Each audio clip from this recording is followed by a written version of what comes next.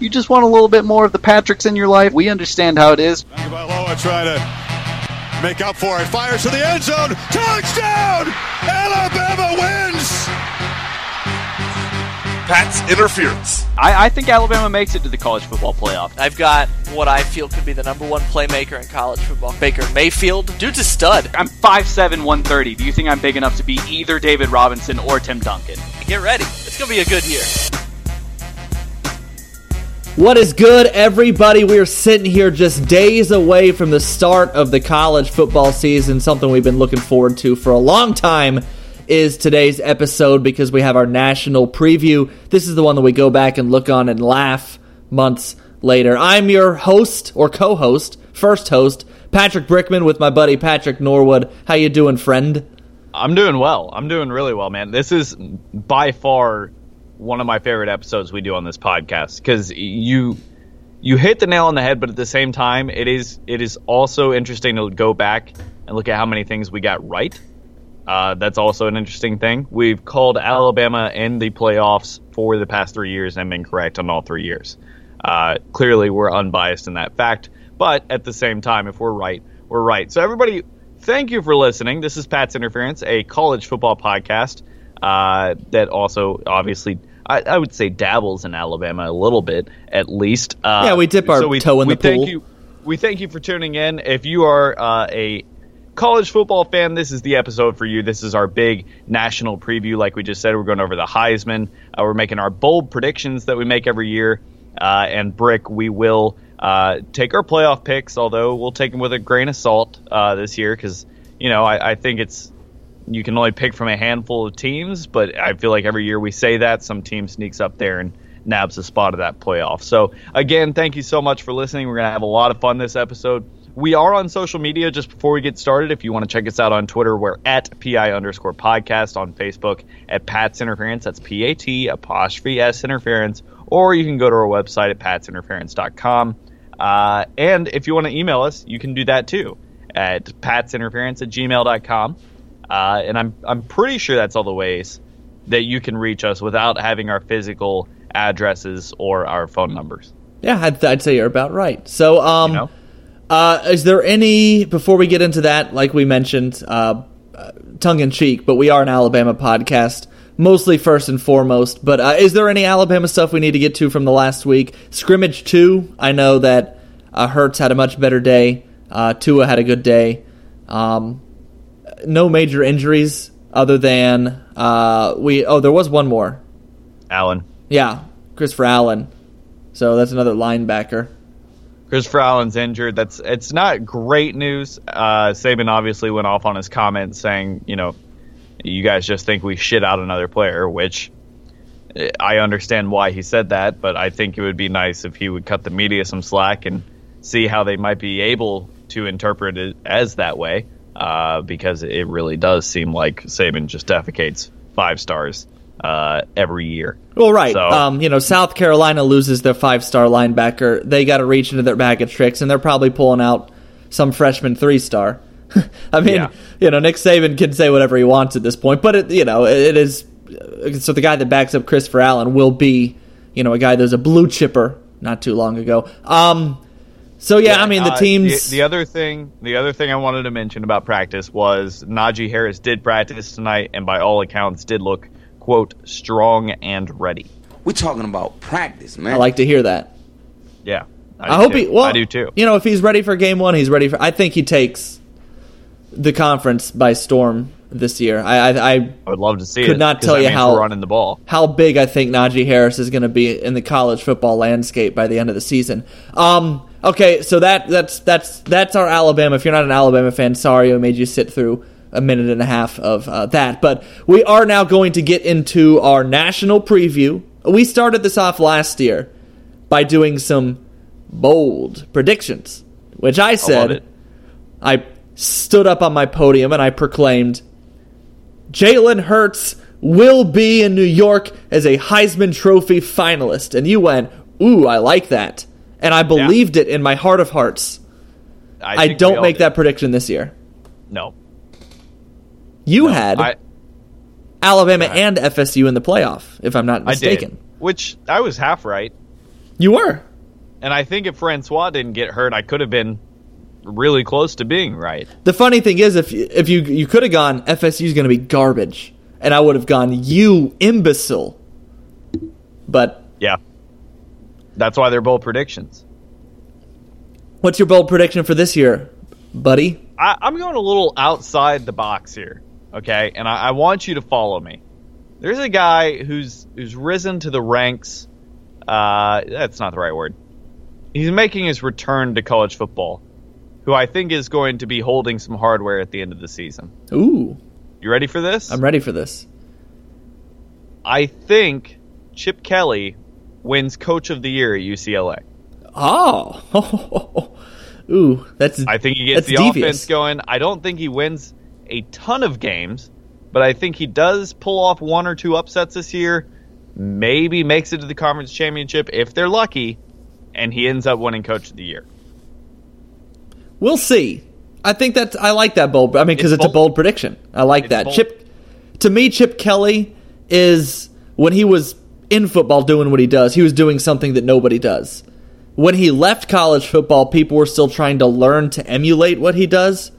He left, he went to the NFL, he came back. Now everybody does what he did. Well, I think it's going to be interesting to see if he just does it differently, if he does it better than everybody else, or if he just kind of set the tone and then left and now everybody's caught up with him. Right, because everybody does some version of what Oregon used to do. Most teams. A lot of, especially every team in his conference at this point. But yeah, that's not every team can have Tua. What if he has something new, something that nobody else is doing, a new way to do it. That'll be, I like that. My bold prediction is that by the end of the season, all the stars that we look at are not, they're going to be unknowns or relative unknowns. This is a weird year for college football because the star power isn't there the way it has been in years past. Last year, we knew Lamar Jackson and Baker Mayfield and Sam Darnold and Josh Rosen and all these guys were coming back. And those were the headliners all season. And Jalen Hurts was one of them. Yeah. But now those guys are gone. And it's the biggest name coming back this year offensively is probably Bryce Love. And he's Trace McSorley? Trace McSorley. I mean, he's a Penn State quarterback who's good, not great in his career so far, and a running back that's fantastic. But he plays for Stanford. But I mean, Will Greer's the other guy that you can point to. Will Greer, but he passed for a lot of yards. But West Virginia still wasn't very good. Well, yeah, they were good-ish, but yeah. No, so my point is, I think the guys, I'm making another New York prediction. I'm not going to give away my Heisman pick until we get to that part. But I think the guys that make it to New York aren't the guys that are at the forefront of everyone's minds right now. And it's not going to be that Arizona quarterback either, Khalil Tate. I'll get into that in the Heisman discussion part two. But it's going to be Dwayne Haskins and Kyler Murray. And wow. I think Dwayne Haskins, even if he's not incredible, it's like, I've said this before about J.T. Barrett. He was good. He was very good at times. But I still feel like it'll be addition by subtraction without J.T. Barrett at Ohio State because I feel like they fell remember when Lane Kiffin would fall in love with a player to a detriment? The Ardarius Stewart jet sweep still haunts my dreams. And even the playoff game against Ohio State where he just kept trying to feed Amari Cooper. And Blake wasn't making it happen that day. But Derrick Henry's going off. He's still wearing number 27. He's a freshman or a sophomore, but we still, that was what JT Barrett was. It's like, well, he's a good runner, so we got to make sure he gets his yards. When Mike Weber and Dobbins are going off, they're still, for some reason, forcing the Barrett plays. So I think now that Dwayne Haskins isn't that kind of player and he can spread the ball around better, it's going to make Ohio State take another step offensively. I think Dwayne Haskins could get to New York. I don't know if he will. Or Kyler Murray, those guys. These guys that we're not thinking about right now that are replacing those legends. It's gonna be weird to see who pops up and then who kind of breaks through. And then, of course, we all know if a quarterback at Alabama we expect to.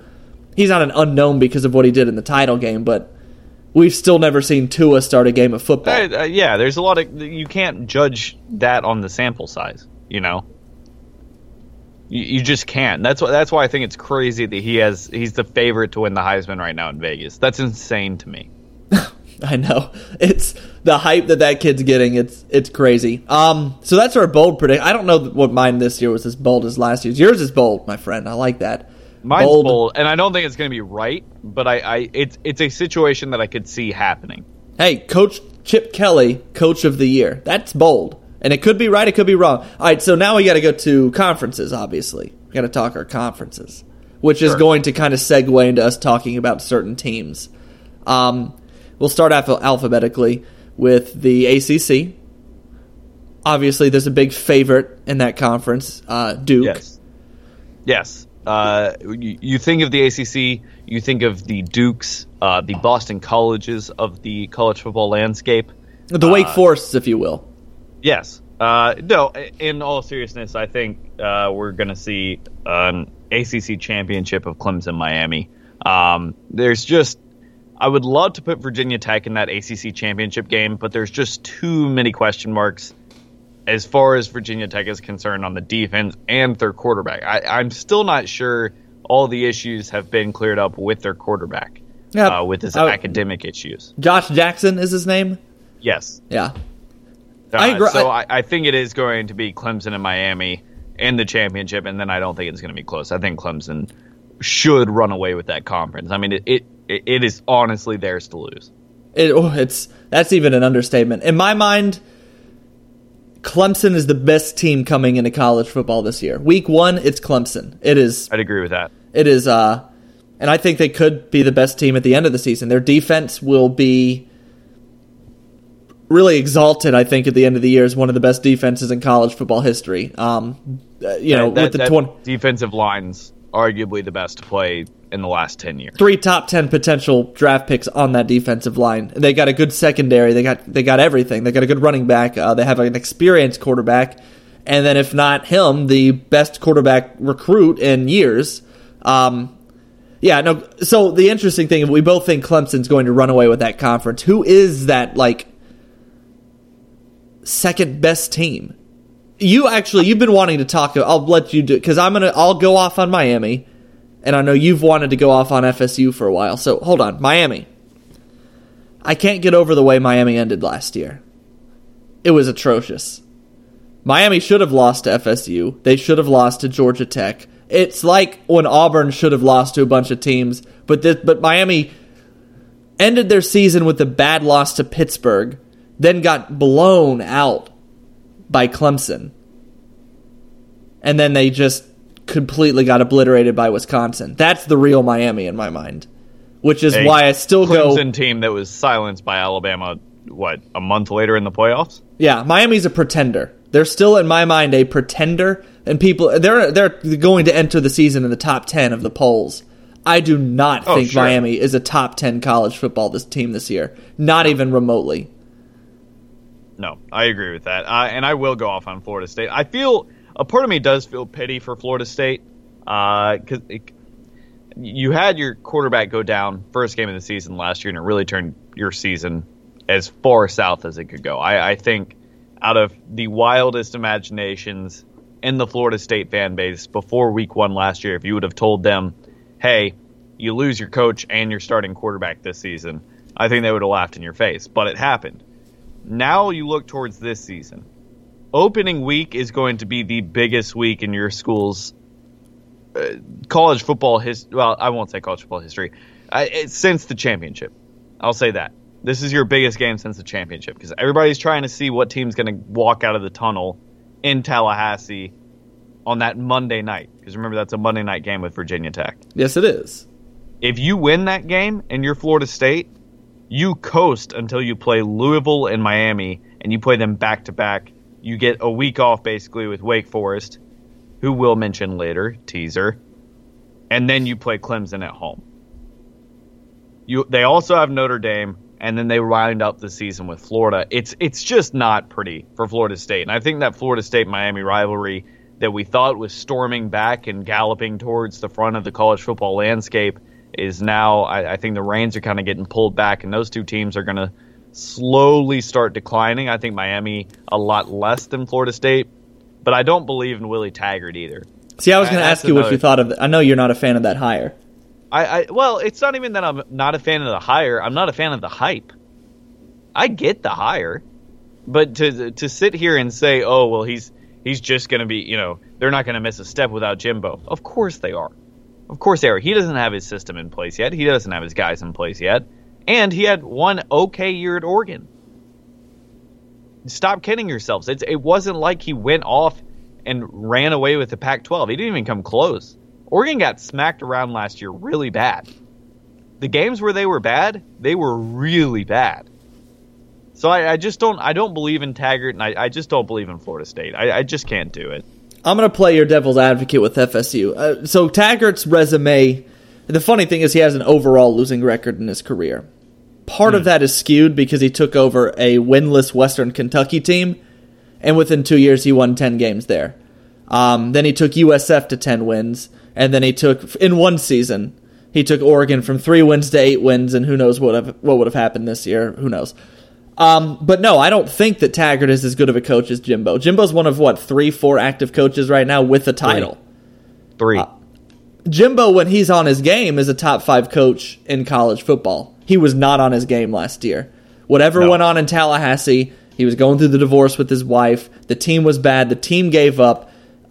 He was being ridiculed by his fan base, and everybody knew he was his 1 foot out the door. And it was just a weird situation. But when Jimbo's doing what he does, and this is why I have a lot of faith in Texas A&M's future, Jimbo's awesome. He's a great coach, especially recruiter, and he's really good at building up a program, better than he is at sustaining one probably. But the thing about Taggart is FSU is excited to be on the field again. He's trying to get rid of the bad taste of what happened with Jimbo. He's bringing in Mickey Andrews, and he's bringing back Charlie Ward. He's trying to bring the 90s back. He grew up an FSU fan. The interesting thing about FSU is I look at their schedule, and the only automatic loss is Clemson. They can win they can beat Virginia Tech and Notre Dame and all those teams. I don't know that they will. Yeah, but I still think they lose probably 4 games automatic this year. loss. So here's good transition into the next part of this.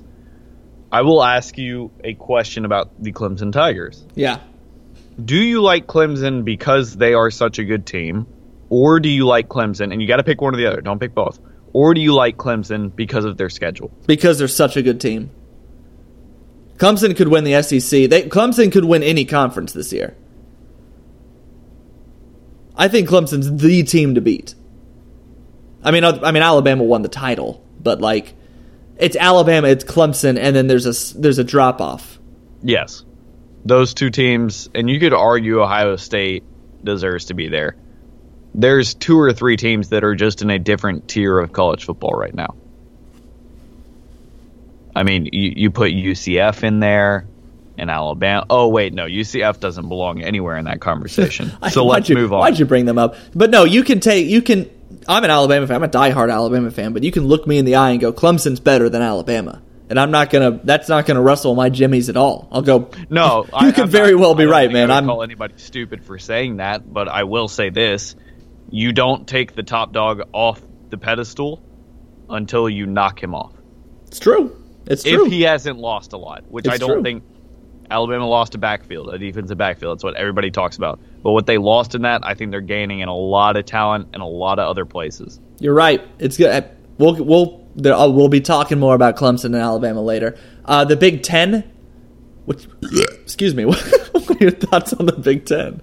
Good Lord. I'm drinking a Diet Dr. Pepper here. Oh, God. You got to do something. I mean, it's 1:24 in the morning. The Big Ten's interesting this year because it's so wide open.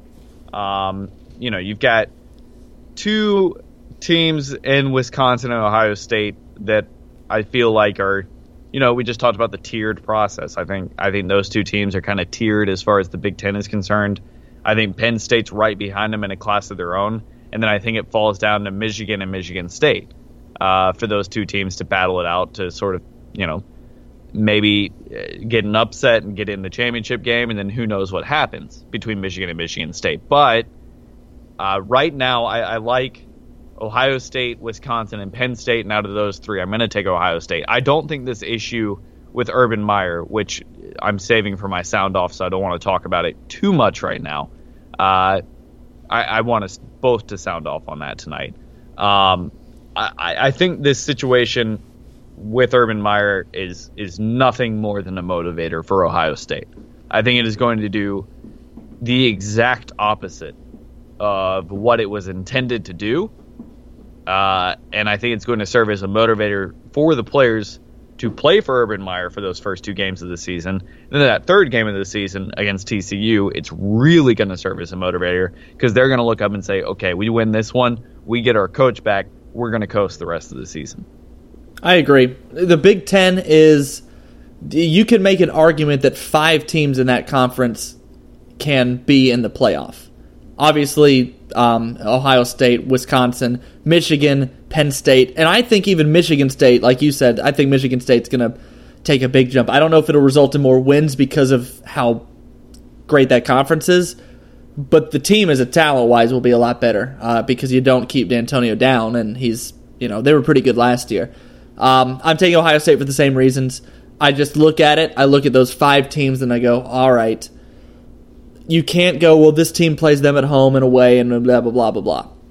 Ohio State's got the most talent and the highest expectations. So I take them. And that's, I like Penn State this year. I don't think Penn State's going to be as good as they were last year. The team that's tickling me a little bit, and we're going to get into them, we're going to have a specific question about that later, but I'll preface it here. Michigan's tickling me a little bit for a few different reasons. And then Wisconsin, it's hard to bet against that defense. And they're on the other division, so they'll have the easiest road. And that's the big thing with Wisconsin is you put them in Ohio State's division, and it's not close. But either way, they're going to have to end up facing Ohio, like last year. Like last year. They can coast in their easier division and get to the end of the season and be undefeated, but they're going to have to face what other team comes out of that Penn State, Ohio State, Michigan gauntlet.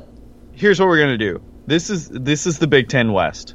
I'm going to name a team. You tell me if they're top 25 in college football right now. Big Ten West. Yeah. Illinois. Nah. Iowa. No. Close.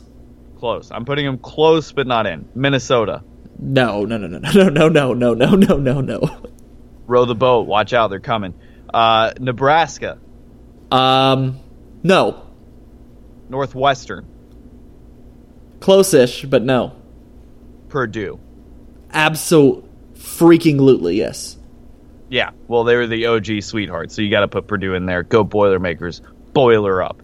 Out of all of those teams, you could argue that one of them seriously belongs in the top 25. Literally all Wisconsin has to do is take care of business, and they're in the championship game. And they probably will. And they probably will. Then you go to the other side, and you've got Michigan, Michigan State, Ohio State, and Penn State, who you could argue that all belong in the top 15. And we're taking Ohio State because it's easy. Because it's easy. No, it's not because it's easy. It's because they've proven they can do it. Jim Harbaugh has proven nothing to me. He hasn't. He really hasn't. Has proven nothing to me. Urban Meyer and Ohio State have proven that they can get there. And I know Michigan State was there, but you saw the way that Michigan State game went when they got there. Ohio State was the best team in college football that year, and they just happened to have to play that weird, rainy Michigan State game with the field. I mean, they lost. I'm not taking anything away from Michigan State, but yeah, Ohio State was the best team in college football that year. And without getting mopped by 50 to Iowa last year, I think even if they lose on a last-second field goal, they're in instead of Alabama. Yeah. Period. That's that, and I don't think anybody would have really argued that. No, well, Ohio State is going to be one of the top four. If you got Alabama, Clemson, Georgia now, Ohio State, they're in that mix of the team with the most talent. Yeah. I'm still not as high on Georgia as everybody else is, and I'll explain that later. Let's move on to the Big 12. This one should take I don't know, 4 seconds, who's your Big 12 champion this year? Oklahoma. Yeah, sure. I think you're right. For fun, I'm going to say TCU is going to give them a challenge, but I don't think that TCU is actually going to be able to put up much of a fight. I will say I think Texas will take a slight step. Texas is going to be under Tom Herman, a coach that I really like, but it's going to be a baby step program. Georgia was like, hey, let's stride, like not even stride, like they got on a pogo stick, they got on a rocket. They put a rocket boost on their back. Texas is going to be baby steps. They will eventually start competing with Oklahoma again, but then West Virginia is the other intriguing team. Texas too. West Virginia is the other intriguing team in that conference. They're intriguing, and I think they've got one of, if not the best arm in college football. But I can't. They've never proven that they can get past that big game. Right, West Virginia. It's a long season, and can you really trust West Virginia to not trip up against a Kansas State or a Texas or a TCU? Oklahoma, they can play Oklahoma State. They play NC State, who's a team I like this year, hint. And, that gauntlet of a week 1 game they've got to play against Tennessee, it's just going to be so tough. Good night. Oh, gosh, I cannot wait. Just sidetrack right quick. Over-under passing yards for Will Grier in that first game against Tennessee. I'm going to set the over-under at 350. What are you going? I'm going over. I'm going over, too. I think you could easily eclipse 4. Plus, they got that Sills receiver that's really good. Remember him? Stupid good. He's really good. Anyway, so they're intriguing in the same way that Oklahoma State was. Remember Oklahoma State last year was coming in with Mason Rudolph and James Washington, Justice Hill. Turn your nose up at this year either. Nah. I mean, they lost their quarterback and wide receiver, but Justice Hill, he's a dude. Just don't be surprised if they pull an upset this year in that conference. So we've got 2 teams we talked about in every conference. ACC, we went Miami and Clemson. Big Ten, we went, let's face it, Ohio State and Wisconsin. Big 12, we went TCU, which is mostly a joke, and Oklahoma, who we really think is going to win it. Pac-12, however. You get to the Pac-12, and we've got the 2 teams again. But it's tough to pick between those 2 teams. I want you to take Washington. I'm going to take Stanford. I can do that. There's a reason I want to do this. I want to show how versatile we are.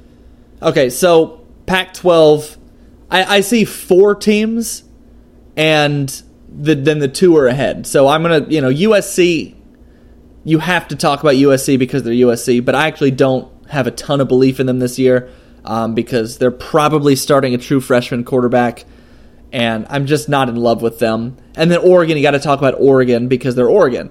And maybe UCLA will be that team soon, but Oregon, they're going a coaching change. They never expected Mario Cristobal to have to be their head coach.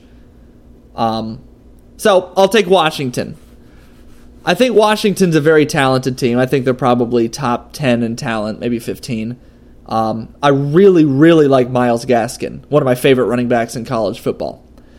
Jake Browning is a very serviceable quarterback. He was great 2 years ago, or good to great, and then he was average last year.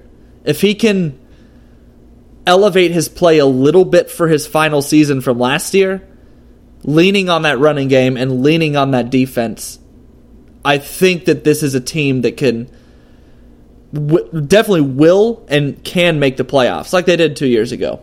Sure. I'm going to, just for argument's sake, because like I said, I wanted to show how versatile we are. That's a hint for later. I'm going to pick Stanford here. Not because I actually think they're going to win it. I actually do think that Washington will win it, but I wanted you to say that. Stanford's schedule is fairly favorable. They get USC at home. They've got to go on the road to Oregon, on the road to Notre Dame. But then they get Utah at home, who usually gives them trouble. They got to go to Seattle to play Washington, but if they get past that game, this season is nothing to Stanford. This is a breeze. USC, Notre Dame, Washington. Beat those 3 teams. Stanford, you're in. That's it. So, Pac-12, we've gone Stanford and Washington. SEC. Well, I have spent the last again. 2 weeks previewing the SEC. Nothing should come as a surprise here if you're a fan of this podcast. Nothing. If you want to, us to hear us spend more time on the SEC, go listen to the last 2 episodes we did, where we did our SEC East and then SEC West previews.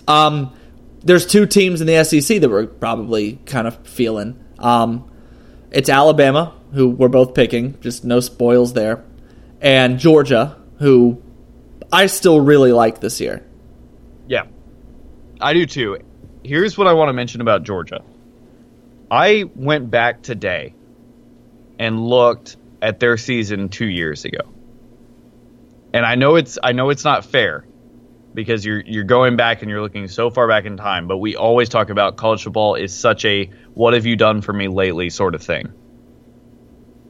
Lately, Georgia's been great. But don't forget last year, they lost to Auburn. They came back and avenged that loss. I mean, Alabama lost to Auburn. 2 years ago, they lost to Georgia Tech. They only beat... I mean, there are some teams on there that was embarrassing.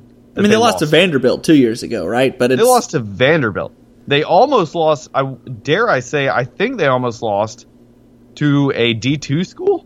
Is that right? It was Nicholls State, but you're talking about a team that was, having to decide between a true freshman Jacob Eason and like Lambert or whatever his name was. I don't care. I don't care. I'm sick and tired of people putting Georgia because they've had great recruiting classes. That's great. That does nothing for them in the past. I have seen them be good for 1 year. And people are already saying this is a dynasty. Georgia's set up. They've got a dynasty going. All right. I hope you're right because I think it'd be cool. I think it'd be great competition for Alabama. But I want to wait and see it. I'm not ready to put them there yet because I haven't seen it. I haven't even seen it for a full season. That Auburn game was bad, in case you forgot. Yeah, but Alabama played arguably worse against Auburn. Yes, and Alabama has been there before, and they are an established dynasty. Do you see what I'm saying? I know what you're saying. You're comparing Georgia to Alabama right now. Everybody is. And you are the one who says all the time, college football is such a what have you done for me lately sort of sport. Yeah, I mean, what have they done lately? They were 1 play away from being our defending national title. I mean, what kind of year do you foresee for Georgia then? Like, what kind of... No. I think it's going to be a great year for Georgia. Don't get me wrong. I'm saying forget this year, forget last year, forget 2 years ago. Think of it as a 5-year span, starting in 2016, when they almost lost to Nicholls State. They lost to Georgia Tech. From that year to 2021, are you telling me they're going to be as successful as Alabama was in that same 5-year span? You can't do that. Why? You can't, because nobody is saying Georgia is the next Alabama. People are comparing them. You said it on our podcast a week ago. Listen, people are comparing them because they have an Alabama disciple, because within 2 years they made it to the national title, and they are recruiting at the same level. I'm not going to dismiss what they're building because they haven't done it yet. I'm not dismissing what they're building. I'm just saying I haven't seen it yet. Year 2, they should have been national champions. You want to talk about 2 years ago? Well, you want to talk about 2 years ago when they, lost to Georgia Tech? Well, yeah, but that was year 1. If we want to compare, year 1, Alabama lost to Louisiana Monroe. Then within 3 years, they were competing for a title.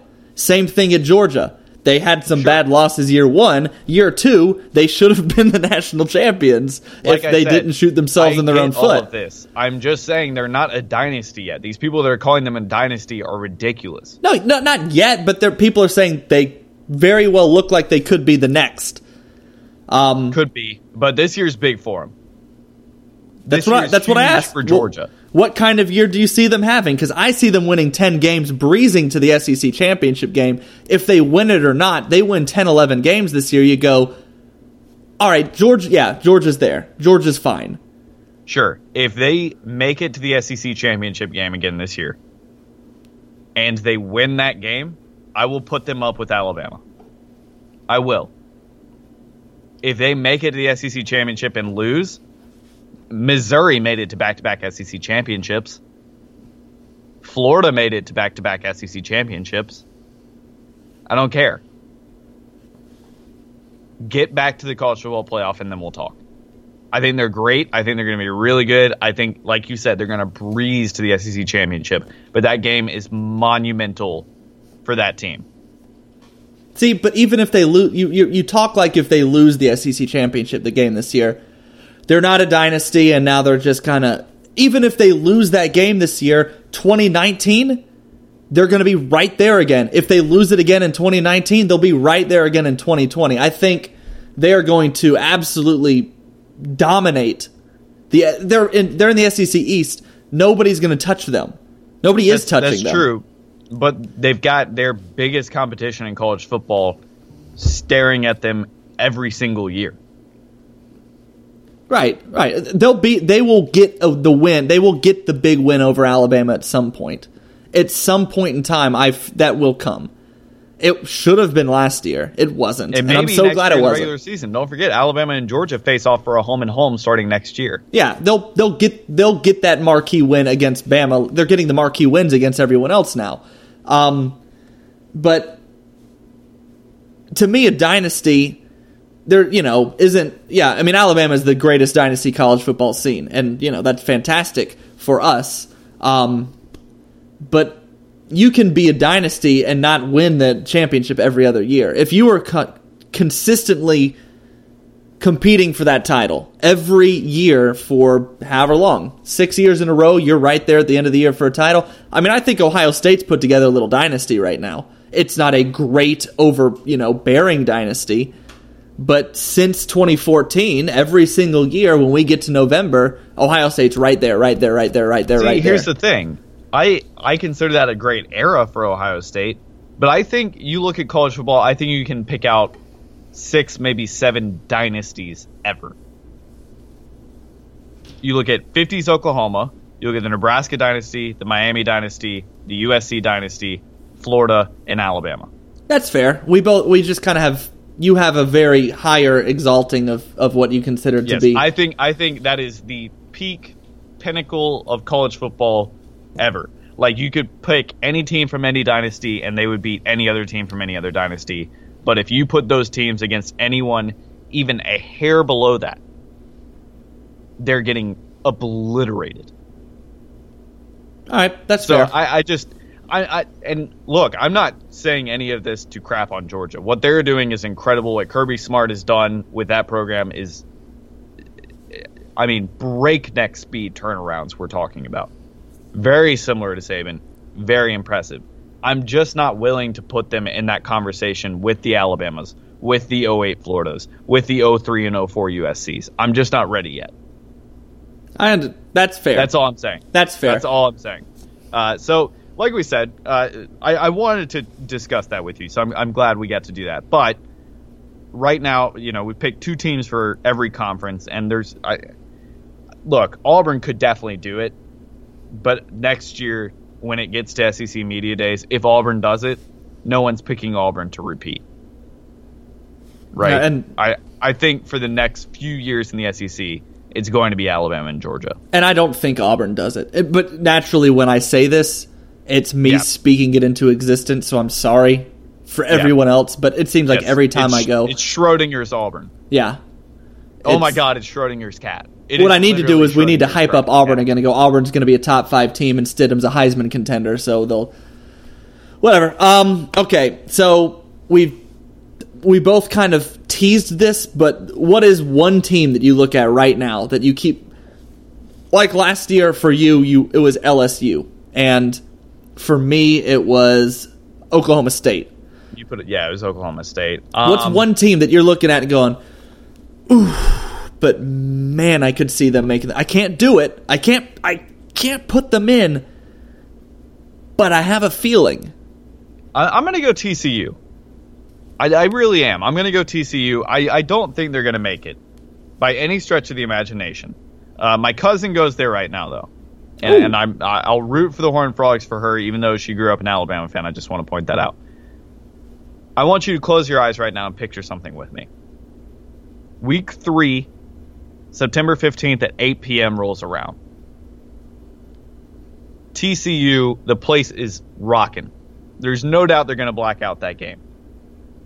Place is rocking. TCU's been rolling over Southern U, over SMU, and they get to that September 15th game against Ohio State, who, by the way, is still Urban Meyerless. Let's take it a step further. Let's say Ohio State ties it with 45 seconds left. TCU charges down the field, scores, ends the game, wins it. Crowd rushes the field. The next week, they carry that momentum into Texas. They coast after that till they get Oklahoma at home. They don't play anybody else besides West Virginia, who we've already talked about, hasn't really proven they can do it. I know there's a lot of like if, ands, or buts. Yeah, it's very specific. But just imagine that. And tell me you couldn't at least see a percentage of that happening. Well, the team that benefits the most, if there is one, other than Ohio State, from the Ohio State thing, is TCU. That's really the one game that during the suspension that could go toe-to-toe and possibly win that if the distraction is big enough. I get why you won't put them in, because, again, they have to play Ohio State and Oklahoma this year. And frankly, for a little team like TCU, well coached, Gary Patterson, top 5 coach in my opinion, but yeah, I can see why you want to flirt with them. I'm flirting really hard with Michigan. Based on, I don't love Harbaugh. I think he's good. I don't think people want to compare him to the top of the sport. Skip Bayless said he was better than Saban yesterday. In case you missed it. Of course he did. Of course he did. That helped. That hurts his claim. But no, their defense was top 3 last year. I mean, it was Alabama, it was Georgia, it was Michigan. Michigan's that team that if they just, and I don't know, this could be a Harbaugh thing, but his quarterbacks weren't bad at Stanford, so I don't think it was. I think it's just he hasn't gotten his dude yet. Because Brandon you think Peters, Shea Patterson's his dude, and just hear me out. And O'Korn, and I loved Shea Patterson 2 years ago. He tore his ACL and has not developed the way he should. He should have never gone to Ole Miss because he was a blue chip dude, and I loved the way he played. He should have gone to a blue chip team. I don't know why he went to Ole Miss. Everybody knew they were going to get smacked with sanctions. Why? What's that? I could think of one big reason why. But he went there, like, everybody knew it was coming down when he went there. It was like, okay, maybe he was, Ole Miss was so blatant with their cheating that, yeah, maybe that's what that was. But I was like, come on, we know what's happening there right now. I mean, high school kids are stupid. You were in high school once. He probably just fell in love with all the promises Freeze was giving him. I don't know. He tore his ACL. I've backed off of him. But I'm not going, he sucks. He had nothing last. He was on Ole Miss last year. He was their offense last year. He is absolutely better than what they've been throwing out there in Michigan. He is, even if he's not great or elite, without a doubt in my mind, he's better than Brandon Peters and these other dudes that are playing. That I don't even remember their names because they've been so inconsequential in the sport of college football at a school like Michigan. If Devin Gardner was at Michigan last year, Michigan wins 10 games. But that's the way it goes. So if Devin Gardner, can you hit me with that little Obi-Wan, please? Oh, I love. That's a name I've not heard in a long time. I loved Devin Gardner. Devin Gardner. Wow. Why did he have to play for Brady Hoke? Devin Gardner could have been awesome. He was so talented. That was wasted talent. Yep. Wasted talent. But I was afraid that Shea Patterson might be in that same boat, and he still might. He very well could be. But even if he's serviceable, if he's average, they have a defense that can win with average. Alabama's won a lot of games with average at quarterback and a good defense. My big hang up with Michigan is this. In 5 weeks, they get Wisconsin at home, on the road at Michigan State, Penn State at home, and then on the road against Ohio State. That's why I'm not putting them in. That's the part that makes me go, but I can't put them in.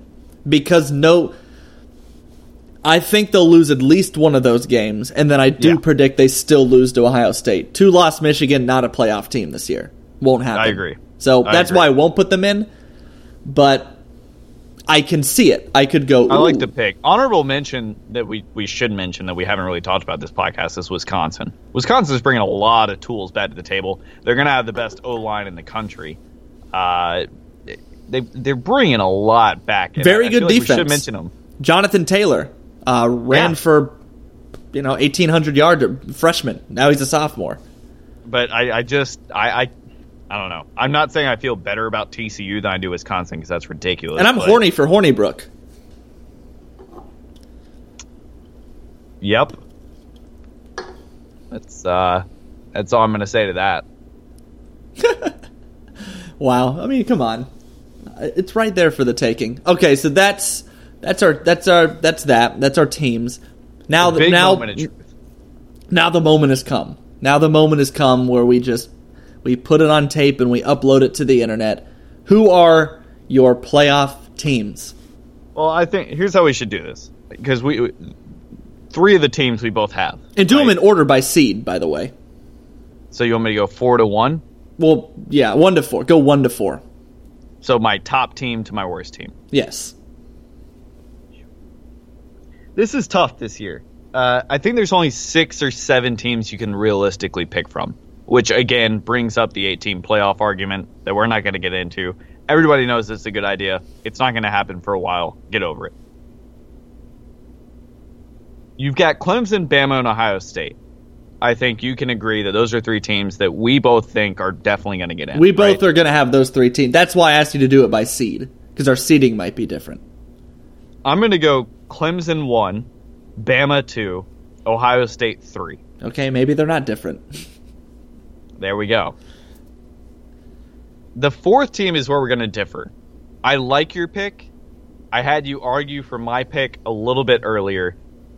Here's why. I think Washington has a real case to make it if they can beat Auburn and if they can keep it close with Stanford. They don't even have to beat Stanford. A 1-loss Washington Pac-12 champion deserves to be in that championship or in the playoff, period. Now, it's obviously pending who else is in the playoff because the Pac-12, as we know, isn't great. But again, you look at the conferences this year, okay, the ACC is not great. They've got 2 teams, really just 1 team that controls their destiny. SEC, you've got 2 teams. Big 12, who cares? You've got 1 team. Big 10, you've got 4. And then the Pac-12, you've got 2, right? So that's what I mean when I say there's only a handful of teams that can realistically be in after the conference championship dust settles. I think Washington is going to be that team that everybody says, oh, God, we really don't want to put them in the playoff. But then you look at them on paper, and you look at them through the eye test, and they're like, you know what? They beat Auburn. Or maybe they lost to Auburn, and Auburn plays really well the rest of the season, and then they win out. They win the Pac-12 undefeated conference champion. Go ahead and keep them out of the playoff from the Pac-12 and see what happens. I really like my top 3 picks. I'm very hesitant on this 4th Washington pick, but I think it's a team that, like I said, you could make an argument for. I can feel that. I feel pretty good about my picks. I've got the same top 3: Clemson, Alabama, Ohio State. Well, no, I'll flip it around. Can't wait. Nope, I won't. All right. Yes, I will. I'll go Bama 1. Because if Alabama, I think if Alabama's undefeated and Clemson's undefeated, which if I'm putting them in the playoff, I'm foreseeing that. I also think both of them could get in with the loss, but I don't see them losing. And I think that will happen. Yes, the odds are one of them will lose 1 game, but I'm not going to sit here and go, I'm not going to pick which one will lose the game.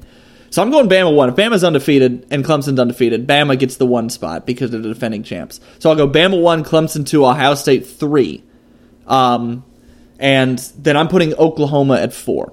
And I jostled with Washington and some other teams, but I look at the schedule and I go, which teams do I trust to not lose that 24-21 late game at 10 o'clock that people don't really, oh my gosh, they lost that. I could see Washington losing that game to a USC, who I don't even like that much, or an Oregon, or Stanford. But I don't see anybody outside of TCU really seriously challenging Oklahoma. If Oklahoma gets undefeated or close to undefeated by the end of the season to West Virginia when they play in Morgantown, they'll be rolling by then. The only part of their schedule that scares me is the beginning because Kyler Murray will be coming in, but they don't play anybody really that serious until Texas in October. I mean, Iowa State beat them last year, but I don't see that happening again this year. Even though it is an 11 a.m. kickoff. I think Oklahoma State could give them a lot more trouble than you're giving Oklahoma State credit for. But by that time, we're to November 10th, and I think the momentum's built then. And then I'm not afraid of... Remember, last year, Oklahoma, going into the playoff, was the team we were most afraid of. The team that we both wanted to pick to win it all. And I know losing Baker Mayfield is going to be a big thing, but Kyler Murray's he's a very good quarterback. I think he's going to electrify college football and become one of the stars in the sport, and then he'll go play baseball. But maybe, probably. So those are my 4. I feel pretty good about them. I know that mine's a repeat of 2015, 2015, 16, repeat of 2016. But Alabama, Oklahoma, I would love to see that playoff game, and then Clemson, Ohio State. It's not really a repeat of 2016. The top 3 are. Right? Oh, yeah, you're right. It was Michigan State. Yeah, it was. No, that was 15. 16 was Washington. Oh, okay. Well, I'm wrong. Okay. We've picked our playoff teams. Let's do our Heismans. I'm really excited about because we're horribly wrong on this every year. Who did I pick? Go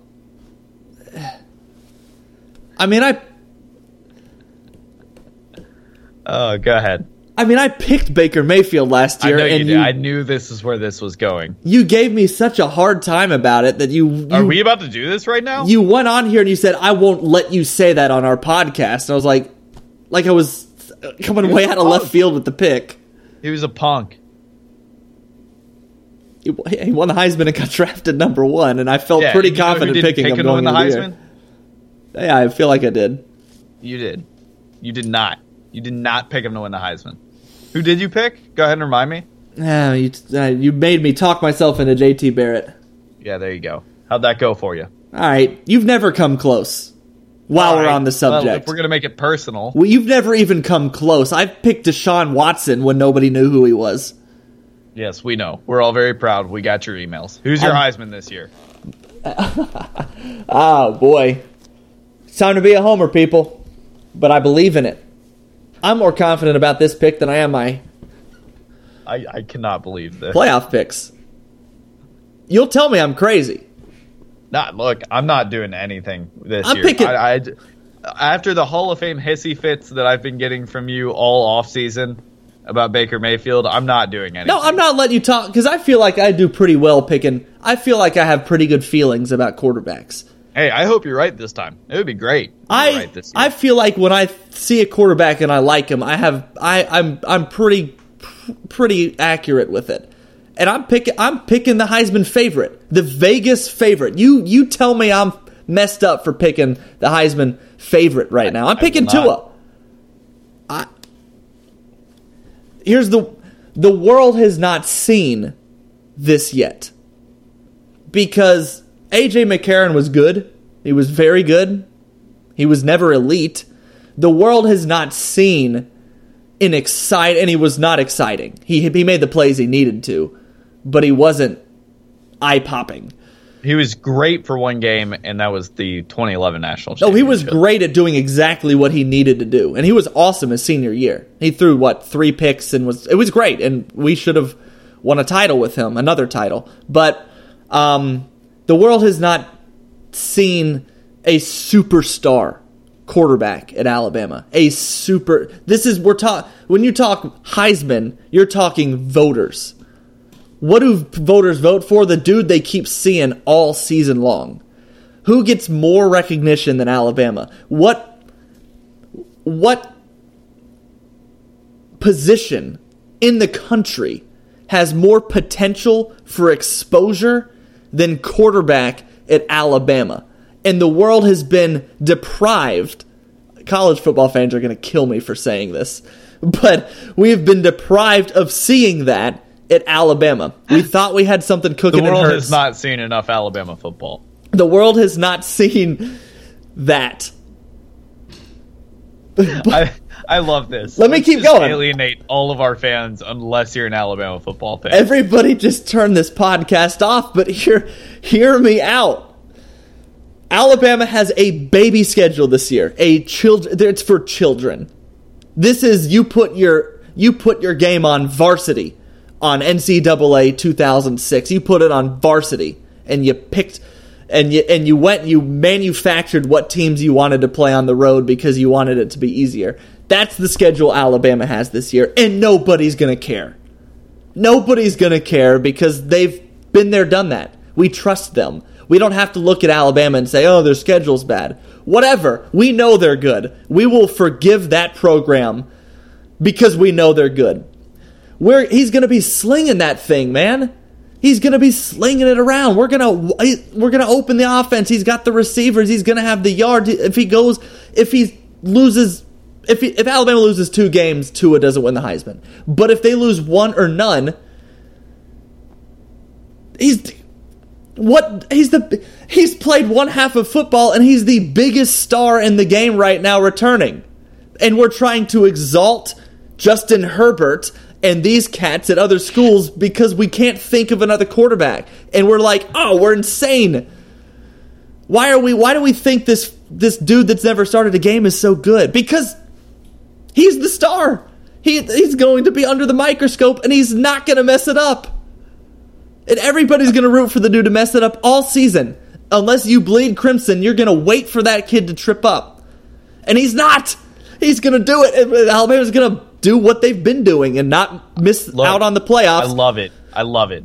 And then they're going to put the microphone in his face and he's going to say his thing. He's going to go, first of all, I want to thank God, my Lord and Savior, Jesus Christ. And people are going to put that on the internet and it's going to get way bigger than it is now. I love it. If you think it's big now, just wait, is what I'm saying. Okay, are you done? Yeah. I feel like a bomb just went off. Okay. I love it. I'm worried Tua might throw too many interceptions to win the Heisman.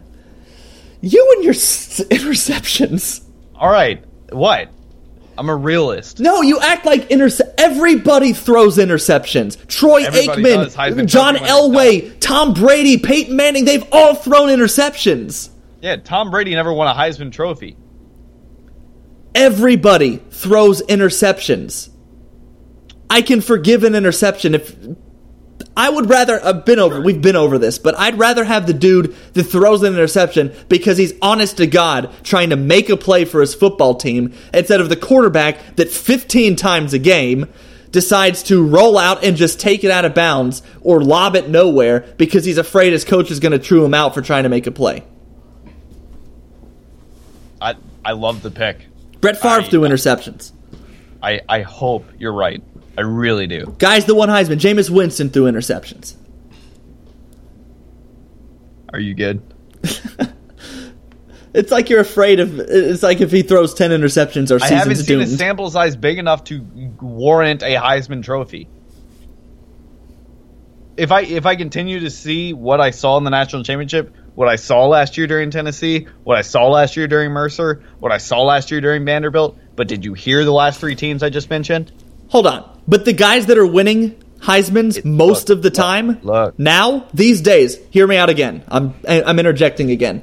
The guys that have, for the most part, been winning Heisman's are the guys that had small sample sizes, are the Johnny Manziels, are the Tim Tebow's, are the Lamar Jacksons.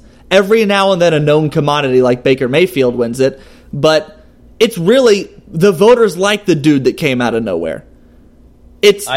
Derrick Henry came out of I'm nowhere. Just saying, I have not seen a sample size big enough from Tua yet. Mark Ingram came out of nowhere. Nobody knew who Mark Ingram was. The dude won a Heisman. Nobody really knew who Derrick Henry was other than the fact that he was the starter at Alabama. He won a Heisman. That was supposed to be Fournette's. It went to the guy that came out of nowhere. I will wait. Screw a sample size. I'm going to wait. I love it. I hope you're right. It's not going to be like last year where I scream at you for picking Baker Mayfield so bad that you pick out of it. Yeah, I'm pissed about that. I think if Tua plays to the level he can play at, that was an awful sentence. If Tua plays to the level that he can play, he will win it. I'm 100% with you there. I have not seen it yet. But you have. I'm not going. Let me finish. You've made your piece. You've said plenty. There's nothing you can say right now that you haven't already said. I know. If I see it again, over and over, you're 100% right. I just haven't seen it yet, so I'm hesitant to pick him. Now, my Heisman pick is going to go a lot shorter, all right? I'm going safe this year. I'm going real safe. I'm going to go Will Grier because I think he's going to throw for a crap ton of yards. He's got some really good receivers returning. A good portion of his O-line is returning. I think he's losing his left tackle, which makes me a little bit nervous because he is fragile, despite taking PEDs. But I like the pick of Will Grier because I think it's going to be a Robert Griffin III situation where he just throws for so many yards, the wins and losses just don't matter. So I'm going Will Grier there. I'm not even arguing with you because that's not like a bad pick. My concern with him is where's the star power? Sure. Yeah, you're right. Yep. That's all I can say to that. But I can't think of another guy that I would rather put above Will Grier that is a quarterback that has played a Heisman caliber type of football. Because let's face it, it's not going to be a running back this year. It's not. Unless Bryce Love just goes off and rushes for 2,500 yards. It's just not. Actually, one of the funny thing, I think if it's going to be a running back, you want to hear who I think it would be? DeAndre Swift at Georgia. Oh, yeah, that's a good option. He's when I talk about these stars, when I was talking about, he's one of them. I could see him in New York. I think he might be the best running back numbers-wise and like highlight plays-wise. Because I think, Alabama's got the best stable, but Alabama's got too many guys there to send a dude to New York this year. DeAndre Swift's going to be this year's Bryce Love.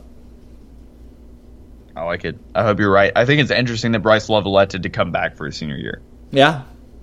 I think it was academics. You really got to love Stanford. He's at Stanford. Well, he's at Stanford. He's, putting himself through as far as Division I football schools go, the best. Might as well get the degree while he's there. Yeah. No, I love it. I'm just shocked he came back. All right. Are you good with Heisman's? I mean, I think I said enough. I hope so, because if you have more to say, I don't know what it would possibly be.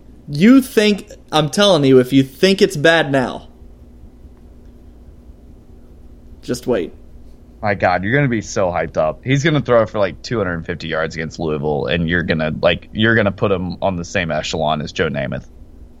It's just taking, because I think I guess we're not done. I think he's a top 4 or 5 talent at the position in the sport right now. And then you're putting him on Alabama. It's monumental. It's when Kevin Durant went to the Warriors. Which you hated. Yeah, but I'm not, I'm an Alabama fan. I mean, what do you want me to do? You're detestable. If we have anyone listening at this point, it's astounding to me. If I was a Nebraska fan, I'd hate it. Yes. All right. Now the most important part of our podcast. You ready? I am. Buddy, it's time to pick our sweetheart picks of 2018. Sit back. The sweethearts. Your sweethearts. So if you don't listen to this podcast, you're probably wondering what the hell is going on right now. So every year, it's been tradition on this podcast that Brick and I pick a team that we call our sweetheart. Your sweetheart is supposed to be a team that has a good shot to make a bowl game, have maybe an upset, and just be an interesting team to watch week by week. You didn't follow any of those parameters last year, by the way. Last year, I failed very, very hard with my sweetheart. I have still not forgiven them. They are in the bottom 10 programs in college football coming into this season. We will not talk about them. 2 years ago, though, Purdue almost gave it to Wisconsin. Purdue was fine. They were fine. And Purdue's doing better now. They got Braum. He's a good coach. This year, you and I are going with teams who both play, and their campuses are located in places that I've lived in North Carolina. Do you want to go first, buddy, or do you want me to? I want you to go first. Okay. My sweetheart for this year is going to be the Wake Forest Demon Deacon. Ooh. Dave Clawson. Baby. Coming in off an 8-5 year in year 4. Listen to these numbers. As a head coach, he was at Fordham, 0-11 year 1, 10-3 in year 4. Richmond, 3-8 in year 1, 11-3 in year 4. Bowling Green, 2-10 in year 2, 10-3 in year 5. Wake Forest, 3-9 in year 1, 8-5 in year 4. I think he adds to that total this season. They don't have a ton of pieces coming back as far as defense is concerned. Offense, they've got a lot coming back. And I really, really like the way that school and that program is getting behind football again. You know, for so long it was all about basketball. Now basketball is starting to trail off a little bit. They just did renovations to the arena. I was there. They were awesome. Their baseball team is top-notch. Their men's soccer team, I think, made it to the national championship last year. If not, they came close. They were really good last year. I worked out there for a couple games. Very, very fun to watch. And I'm just saying, they play Notre Dame, Clemson, and Florida State. All right? I'm just saying. I'm not saying, but I'm just saying. That sounds like upset city for one of those. They get Notre Dame at home. They get Clemson at home. They go on the road to Tallahassee. And, by the way, for those of you keeping track at home, week 5, guess who they get at home, Brick? The Rice Owls. Oh, man. So you tell me I didn't just pick a heck of a sweetheart, my friend. By the way, I will be going to a Wake Forest game at some point this year. That'll be better than you going to an Alabama game, almost. Hush. More sexual, at least. Oh, God. All right. For my sweetheart, I'm staying in the same conference, in the same state, even. Music. My sweetheart for 2018 is the sultry, sexy NC State Wolfpack. A team hailing from the ACC in beautiful North Carolina. I'm not done yet. The reason I like NC State this year is because it is going to be a very exciting... They're not going to win all their games. I know that. Yep. But they have a very good quarterback in Ryan Finley. I love how abruptly that music ends. I know. I didn't even get one that fades out. There's no fade out. It is just over. I'm not going to change that either. I'm just going to keep that in. That's the most Pat's interference way to do this segment, and I love it. Ryan Finley. The thing about NC State this year is they're going to throw for a ton of yards, but their defense is ass. And they're going to give up a lot of yards. And they're going to be one of those teams that loses their big game 55-42. And you're going to be like, well, they scored 42 points. I feel good about that. But I will say this. But guess what? Guess who they get at home? Hold on. Let me do this. This is my sweetheart. You're right. You're so right. I'm so sorry.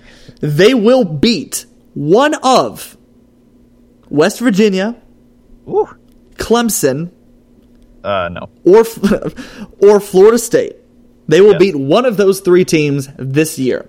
And then a big day for Pat's interference this year is going to be November 8th. When November 8th. is going to be a fun one. NC State and Wake Forest square off at NC State. That's going to be a very important day for this podcast. Which sweetheart will come out on top? The only thing about NC State that makes them lose some of that sex appeal to me, if you will, is they've lost a humongous bulging Chubb to the NFL. Yeah, they did. They lost a, what was his name? It wasn't Nick Chubb, it was the other Chubb, Bradley Chubb, who went... I was about to say Ben, so I don't know. I think it was Bradley. I don't know. It was a Chubb, a huge Chubb. Bigger than Nick Chubb, even. The biggest Chubb in college football. Impact Chubb, for sure. No, actually, to the Denver Broncos. I love it. Raleigh is 15... from where I am sitting doing this podcast, that football field is 15 to 20 minutes away. You better be going to an NC State game this year, too, buddy. I'm planning on... So there's two areas. Why don't you go to the Sweetheart game? I will actually be out of town. I'll be visiting my grandparents. Bring them. They're in Montgomery. I'm not going to do that. No, there's two areas in North Carolina. There's the Piedmont Triad, which is Wake Forest, High Point, and oh my gosh, I can't think of the other one. Everybody knows about this, the Triad. Oh, Greensboro. It's Greensboro, obviously. In Greensboro. So you've got Wake Forest, High Point, go Panthers, Greensboro, and then you've got the Triangle, which is Chapel Hill, Durham, and Raleigh. Naturally. I'm planning on hitting football games at both the Triad and the Triangle. I'm trying to fit all three Triangle teams in the same day. That's like the dream season. I'm trying to go to Duke, North Carolina, and North Carolina State football games all in the same day. That would be awesome. So we'll see. But I would love to go to the Sweetheart Bowl. More than anything, I'm so bummed I'll be out of town. I would love to do a live podcast of the Sweetheart Bowl. That would be fun. And I think we have to do it. But I think the way we have to do it is record the game, and just speed through it. I will say this. I feel like you and I, this year, more than any other year, have both picked hot, sexy pieces of college football ass. Cue the music. NC State, Wake Forest. You really wrestle our jimmies this year. You make us feel like real men, I cannot. Sexualize this segment. And it just ends. Oh, God. All right, so this is what we have on tap for next week. That's our national preview. We ended on a silly note, but next week is officially game week for everybody. So this is where we get down to business. Monday or Tuesday, early in the week, we preview Alabama, Louisville. Talk about that game. These podcasts will be shorter from this point out. Yep. I'm hoping for about the 45-minute mark, maybe 40. That's safe. Yep. And then Wednesday, Thursday, midweek, we preview the rest of week one. So you got the other big games. You got the LSU Miami and the Auburn Washington and all the other openers that are also very exciting. And we will pick winners of those. And then from here on out, it should be usually, unless we make decisions otherwise, 2 podcasts a week. So that means that Monday or Tuesday the next week, we will be recapping Alabama-Louisville, looking forward to the next game, Arkansas vice versa. State. Yeah, so there we go.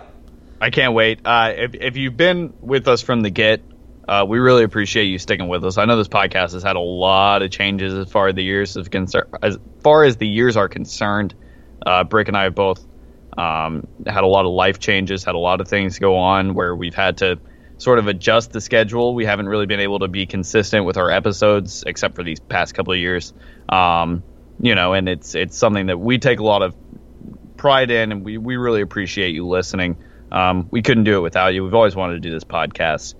So thank you for listening. Not going to plug social today. If you want social, just go back to the beginning of the episode. But I want to spend a total of 5 minutes talking about Urban Meyer.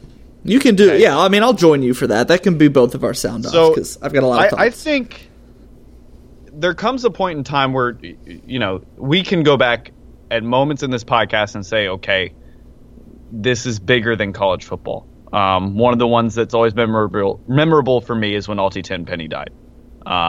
I think that was a moment that you and I, it sort of hit us that it was a very stark realization of what was happening. Even before the podcast, I think everything obviously that happened with Penn State was, oh God, this is, gotten out of hand.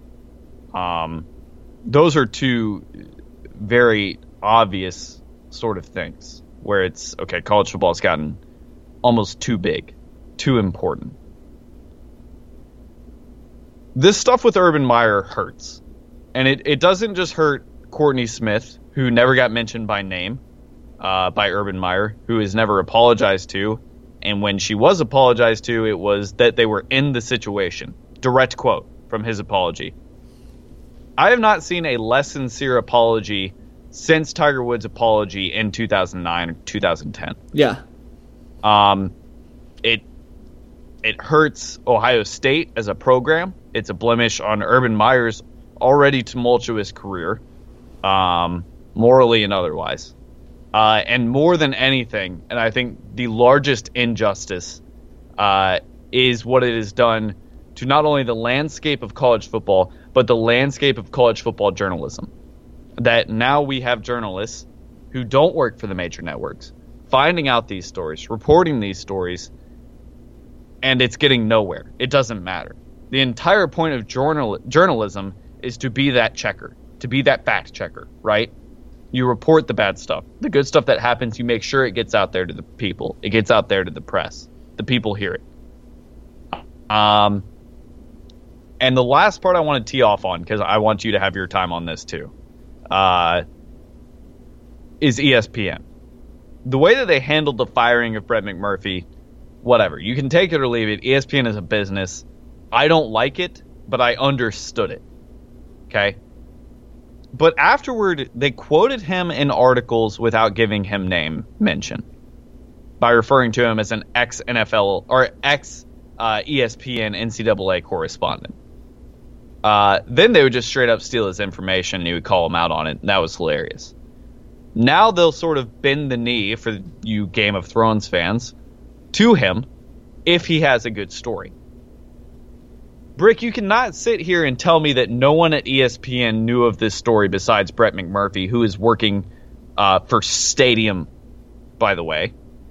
You can't tell me that no one knew about it. So one of two things has happened. Either someone knew about it at ESPN and they didn't say anything, which makes them terrible journalists, or someone completely didn't know about it. Nobody knew about it, which makes them terrible journalists. So it's bad for college football. It's bad for college football journalism. It's horrible for Ohio State. And I love how Ohio State's solve for this issue is, we'll do an investigation. What?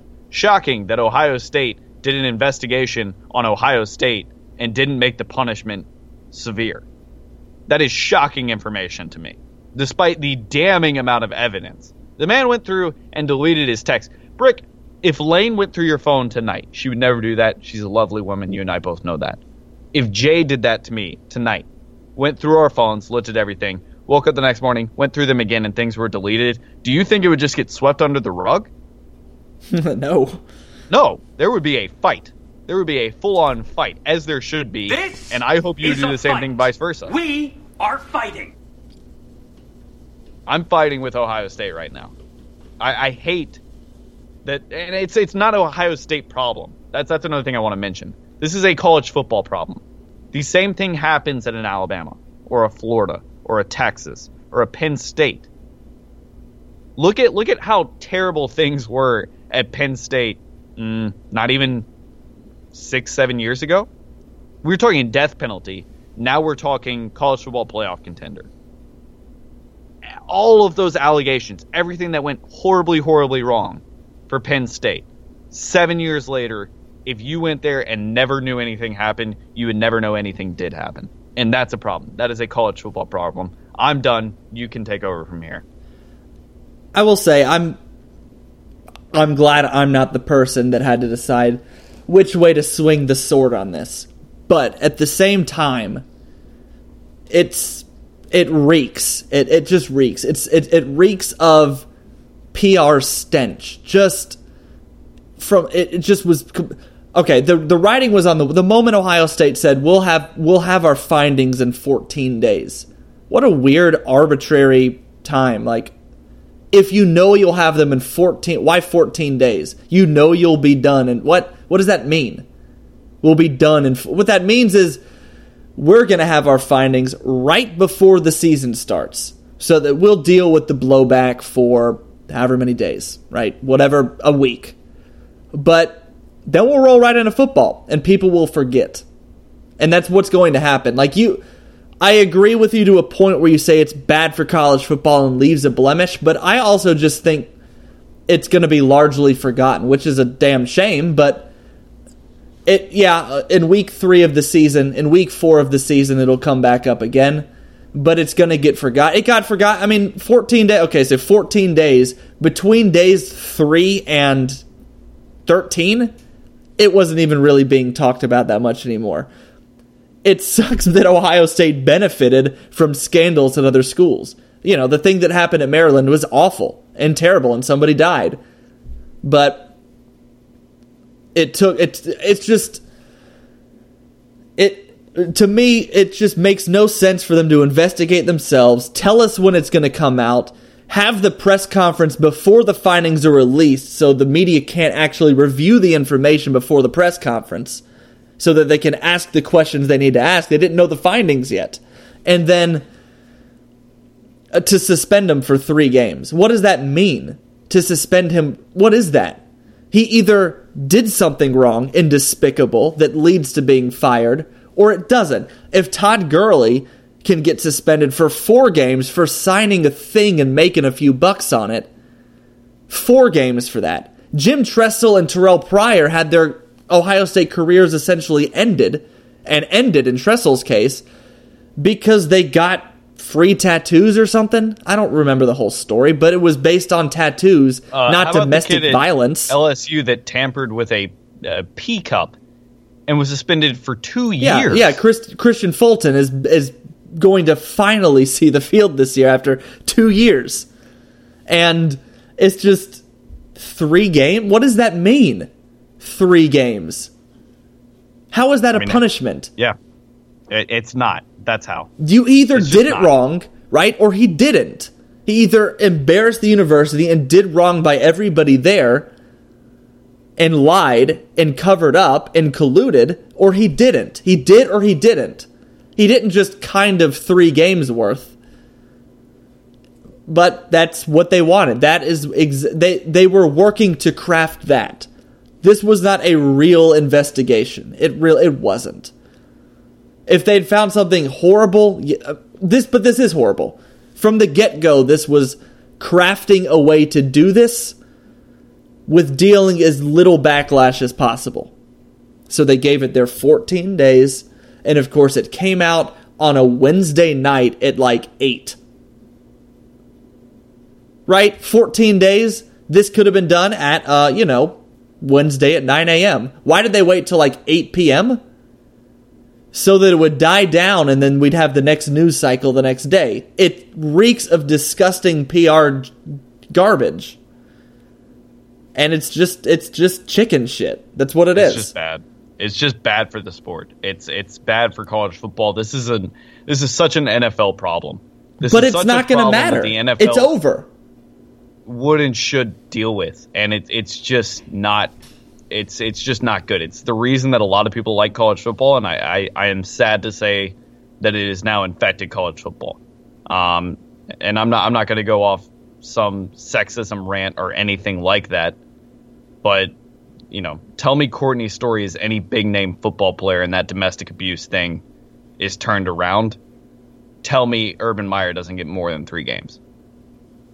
You can't do it. So that's where I'll leave that. Sorry to sort of bring down the podcast, but it's important to talk about. This is something that's going to go down in college football history and Urban Meyer's history and Ohio State's history, at least in my book. This is something that I'll never forget and I'll never forgive. That's for sure. So that's that. This has been Pat's Interference. This is our national episode. Thank you so much for listening. We will have, like Brick said, we'll have 2 next week. The Alabama or LSU Louisville preview, And then we'll have our national podcast as well, previewing Week 1 games. We do have Week 0 games starting, today. Now that it's 2:30 a.m., they'll start today. You've got UMass and Duquesne, followed with Hawaii and Colorado State. And then the nightcap, I believe, is New Mexico State and, Wyoming. So enjoy the first college football Saturday of the year. Thank you again for listening. And Brick, most importantly, Roll Tide.